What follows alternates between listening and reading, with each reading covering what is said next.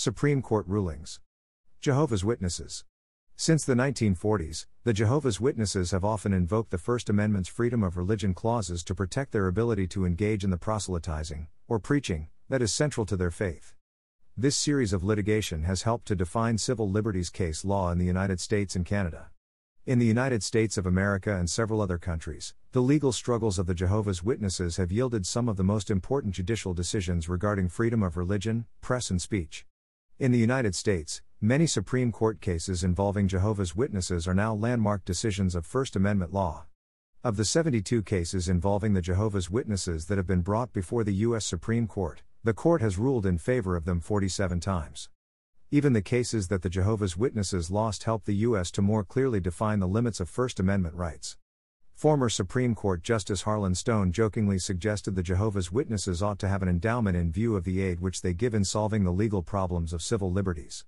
Like it or not, observed American author and editor Irving Dilliard, Jehovah's Witnesses have done more to help preserve our freedoms than any other religious group. Professor C.S. Braden wrote, "They have performed a signal service to democracy by their fight to preserve their civil rights, for in their struggle they have done much to secure those rights for every minority group in America." The cases that the witnesses were involved in formed the bedrock of First Amendment protections for all citizens, said Paul Polidoro, a lawyer who argued the Watchtower Society's case before the Supreme Court in February 2002. These cases were a good vehicle for the courts to address the protections that were to be accorded free speech, the free press and free exercise of religion. In addition, the cases marked the emergence of individual rights as an issue within the U.S. court system.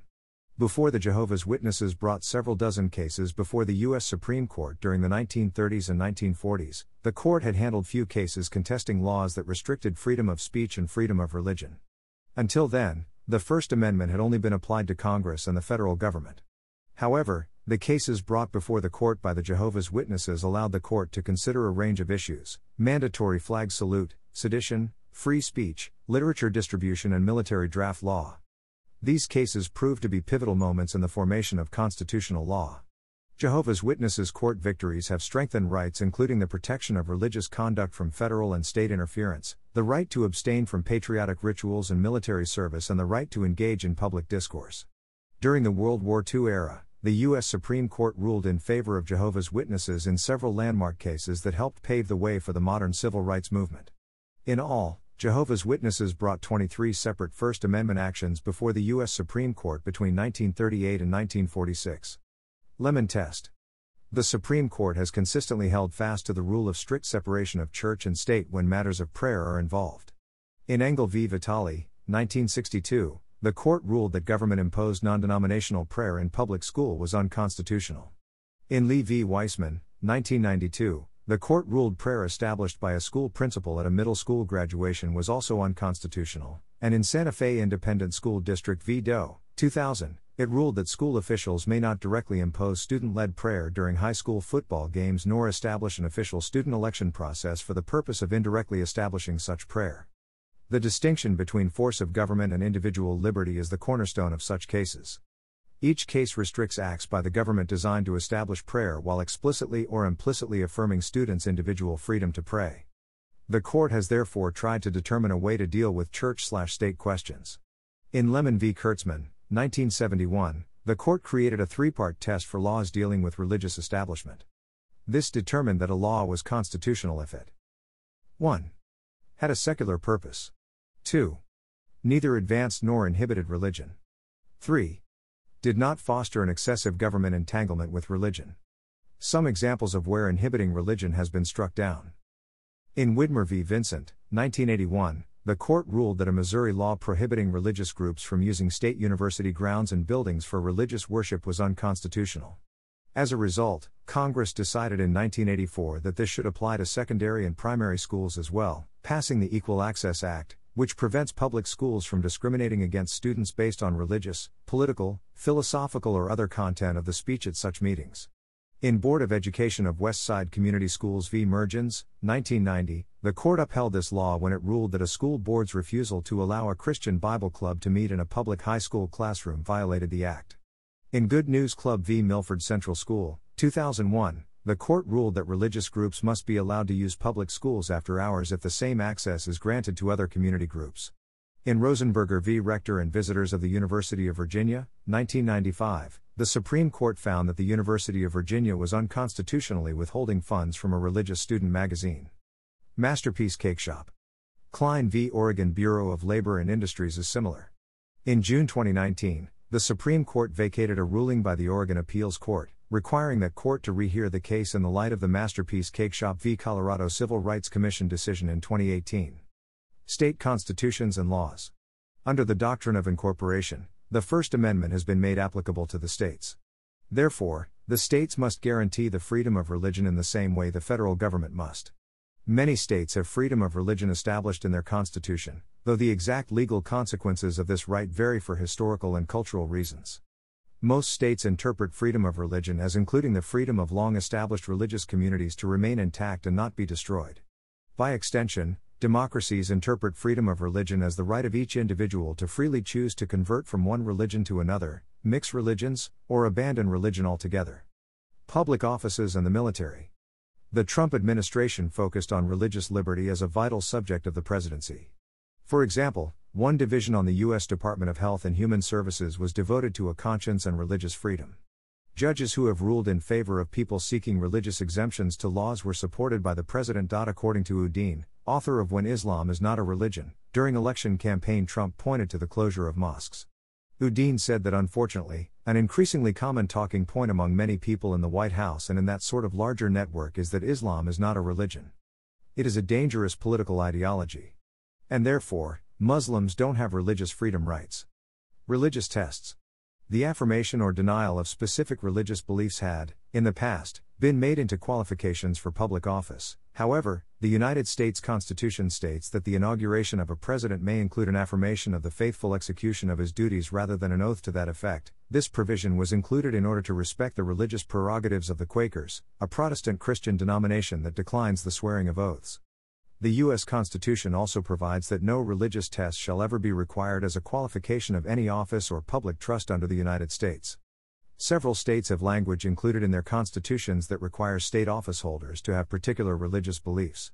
These include Arkansas, Maryland, Massachusetts, North Carolina, Pennsylvania, South Carolina, Tennessee, and Texas. Some of these beliefs, or oaths, were historically required of jurors and witnesses in court. Even though they are still on the books, these provisions have been rendered unenforceable by U.S. Supreme Court decisions. With reference to the use of animals, the U.S. Supreme Court decision in the cases of the Church of the Lukumi Babalu IV City of Hialeah in 1993 upheld the right of Santeria adherents to practice ritual animal sacrifice, with Justice Anthony Kennedy stating in the decision, "Religious beliefs need not be acceptable, logical, consistent or comprehensible to others in order to merit First Amendment protection."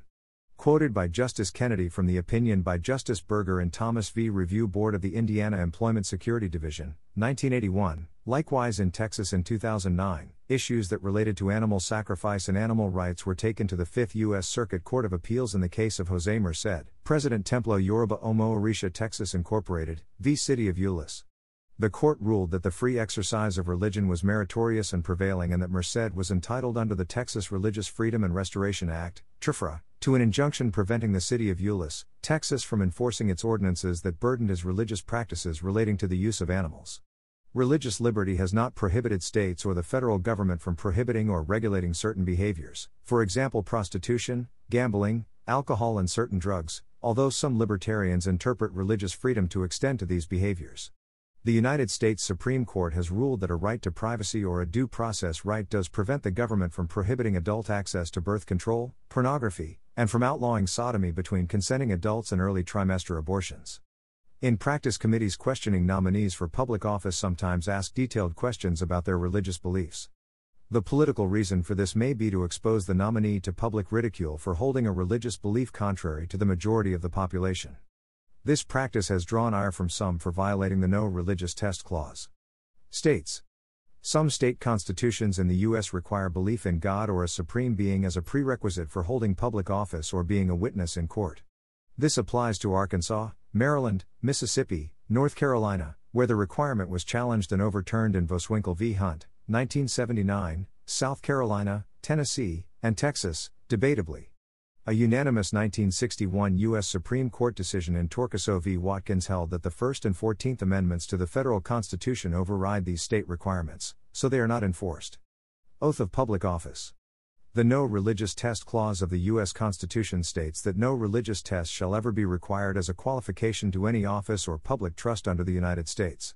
Although it has become tradition for U.S. presidents to end their presidential oath with "So help me God," this is not required by the Constitution.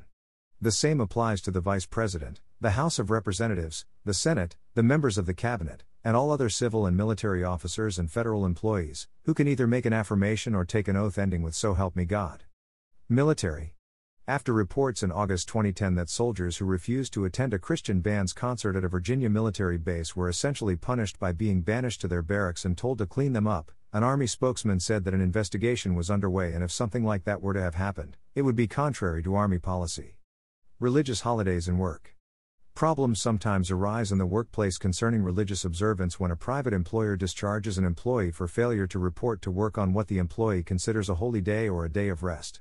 In the United States, the view that has generally prevailed is that firing for any cause in general renders a former employee ineligible for unemployment compensation, but that this is no longer the case if the cause is religious in nature, especially an employee's unwillingness to work during Jewish Shabbat, Christian Sabbath, Hindu Diwali, or Muslim Jumu'ah. The text of this podcast is sourced from the Wikipedia Foundation under a Creative Commons Attribution, Share Alike license. The written text has been altered for voice presentation. To view the modified and original text versions, visit thelegalpages.com. The content of this podcast is presented for informational purposes only, and is not intended to be legal or professional advice. The Wikipedia Foundation is not affiliated with this podcast.